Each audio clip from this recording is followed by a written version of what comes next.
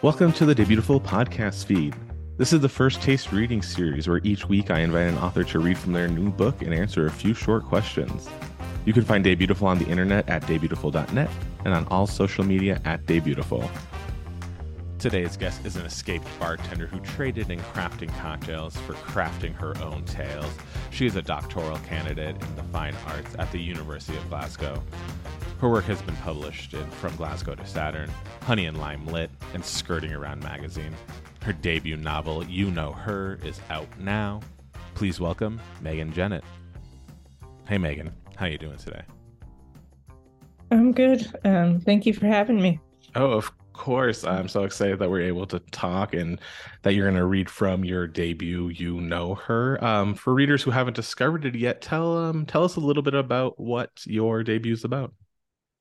Um, so I always tell people it's essentially a story of two women, and they both live in a small town in Virginia, which is I grew up in small town Virginia, so Mhm. what you know, I guess. But one of them is a bartender, and her name is Sophie, and then there's Nora, who's the new kid in town, and she is a cop, and she's trying to work her way up to the detective desk. That's really where she wants to be. And they sort of circle around each other. Sophie, it's not a spoiler because it happens in like the first chapter. Sophie starts killing men. She kind of snaps one night and her patience is gone. So she's kind of on this spree of her, and Nora is tracking her. So they circle around each other because they're two women who also understand what it feels like to exist in a very male-dominated patriarchal world. And so it kind of sees where that friendship goes, basically. Definitely, yeah. Yeah, I can't wait to ask that's questions about it. But it. what part of the book will you be reading for us today?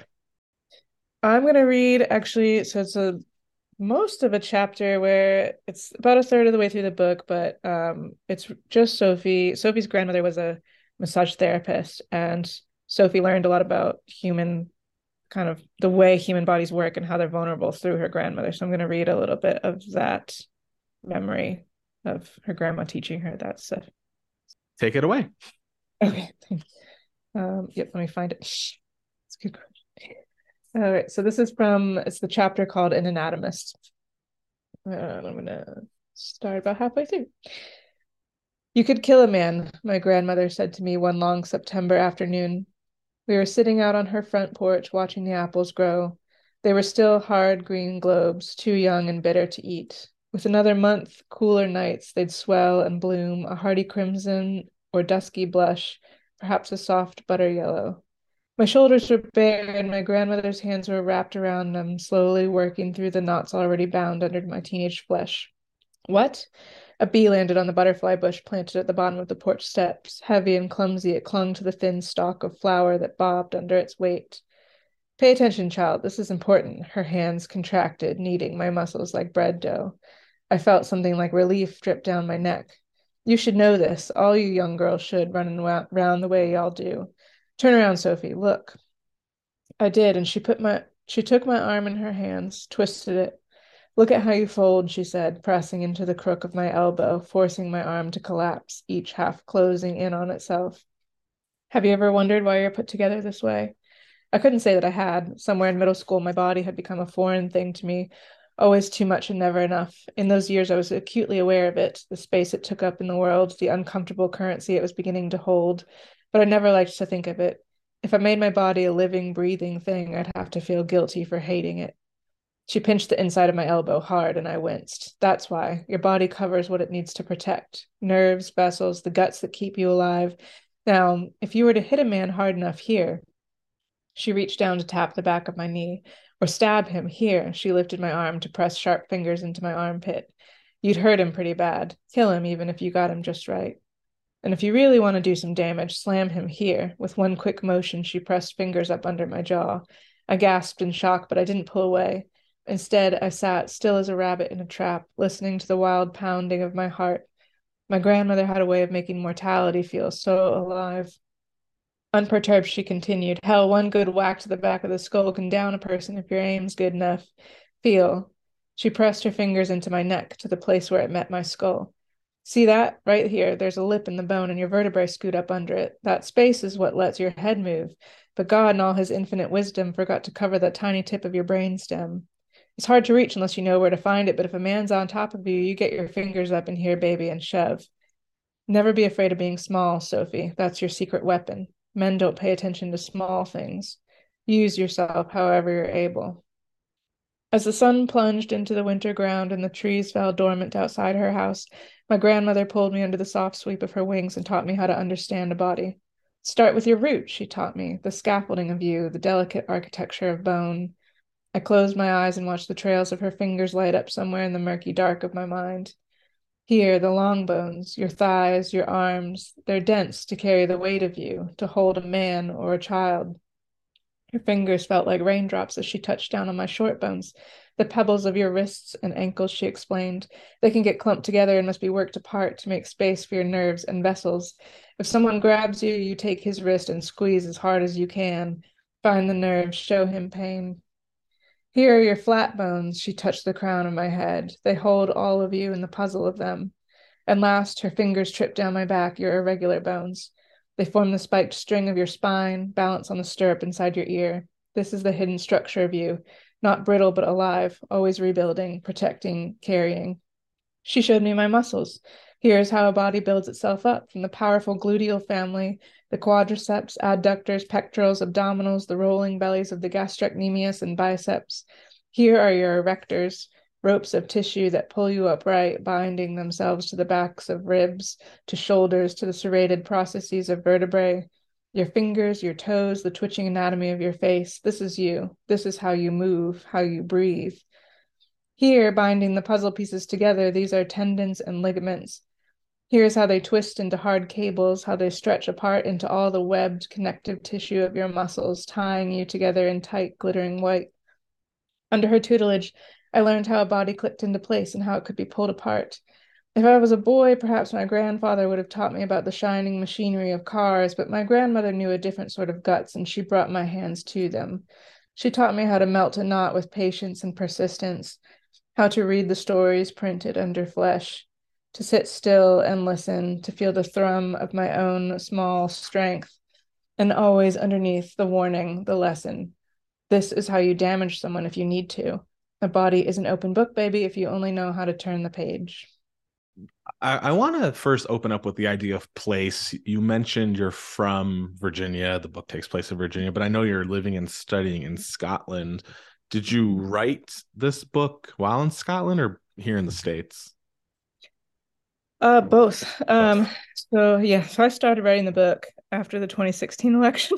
Mm-hmm. And I was living actually in Brooklyn at the time, and um, then moved back to Virginia very shortly after I started it, and kept writing. I think I finished the first draft in Virginia, and then I moved to Scotland to do my master's degree, and that's where I finished the second draft, and then was back to Virginia for a year, and that's kind of where I polished it up and edited it there. Mm-hmm. Got it. So, because like what I really loved about the book, one of the many things was the idea of like I felt like I was in this small town in Virginia. I think you did a really, and that makes sense. Like, from there, you wrote most of it, at least a draft there.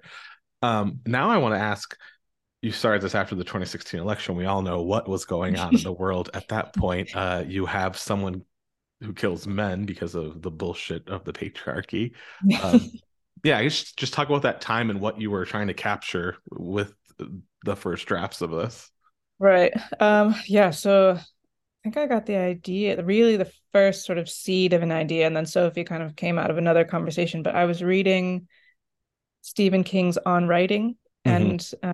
and in the back, he's got a little challenge of like, here he sets up a short story for you and then says, like, take it and go. And it's something about like a woman and her husband watching TV at night. And then I forget exactly what the details were, but he said, then you're supposed to take that idea and run with it. And Trump hadn't been elected yet, but it was just all in the air. And I was a little bit worried because I grew up in small town Virginia. I was like, oh no, like people don't know what they're messing with here. So I actually wrote a short story about women being imprisoned by men. And so that kind of fear and I have a lot of grief. Just I've had a lot of friends that have either been in really, unfortunately, dangerous situations with partners, or have kind of, I don't know, there's been a lot of really tragic murders in the area, so I was just sort of steeped in the violence of men for really most of my life, and so I just took all of that emotion around the election and threw it into this book. Wow. Yeah. Yeah. Did you? I think there's at least, I'm going to not ask that question because I don't like where it was going to go. That'll be edited out. With like thrillers specifically, with like your book is, billed as a thriller, it's obviously touching on a lot of serious topics, but something that I focus on when reading like the genre is pace and the idea of like keeping the reader hooked while also having room to breathe for what like topics you're tackling. How did you manage like both? Because I feel like you tackle some like serious topics that aren't necessarily seen in traditional thrillers, but you also it is very readable for people who love traditional thrillers. Well, I guess I don't know. I just wrote the books that I wanted to read. Yeah. I'm sort of in Glasgow, especially. I'm very much a part of the poetry community there. And I don't really consider myself a poet, but I do have a lot of fun at open mics. And so I sort of took that everything that I've learned from poets about how to create these little worlds and put them together. And poetry is such a great vehicle for exploring really deep, complex topics in a very short amount of words, tight words. So I guess I just took what I learned from them. And I do read thrillers. I can't say that I've ever been the biggest reader of thrillers, so maybe it was that distance from the genre that allowed me to sort of play in my own direction with it. Yeah. I think that makes sense too, because as someone, I don't read a lot of thrillers per se, but whenever I do, I feel like the ones that bubble to the top of my reading list are always ones that are doing something a little different. Especially the ones I talk to on Day Beautiful, that are billed as thrillers, and it's like, I like, they say what you say. I don't really read. I haven't read a lot of thrillers. It's just I wrote what I wrote. When did you realize then, like, the book you were writing was like a murder mystery thriller? Like, obviously in the first chapter, what happens, but like, when did you realize it's like gonna go the way it goes? Right. Well, I think what happened was when I first started writing it, I thought I was only going to be in Sophie's head, sort of like American Psycho style. And then I realized maybe 2 months into writing it I was getting exhausted. I couldn't like do that to a reader. And so I decided, and Nora at that point, Nora kind of like walked into the room and sat down, and Nora is a very quiet person in general. But she just sat in the room and just sort of started watching what was going on. So I decided maybe I needed to pull in another voice and something that was a little bit quieter and a little bit calmer, to be a foil really and just to let myself and the readers just take a breath. Yeah. As time went on, did you find one of their voices easier to get into? I mean, Sophie's just always been like, she's just been jabbering in my ear from day one. She won't shut up. And Nora is I think Nora is probably out of the two more. I have a friend that's very similar to her who I've known since like second grade. So she's a very familiar person, but she's the same, very, very quiet, takes everything in, is always thinking about things, doesn't speak a whole heck of a lot unless she really feels comfortable or that she has something she has to say. So I actually had to sit down. I interviewed Nora on a piece of paper, and I started with like, what's your favorite color? What's your ice cream flavor? Whatever I could get out of her just to sort of build that character in my own head. And that's how she started speaking to me. But she's always just been a much quieter voice, very present in my mind, but just quieter voice, I guess. Thank you so much to Meagan for joining the Day Beautiful podcast today. You can find her on the internet at meaganjennett.com. Her debut novel, You Know Her, is out now. You can get it anywhere you get your books. You can find Day Beautiful on the internet at daybeautiful.net, on all social media at Day Beautiful. And as always, I'm Adam. This is Day Beautiful, and you're all beautiful.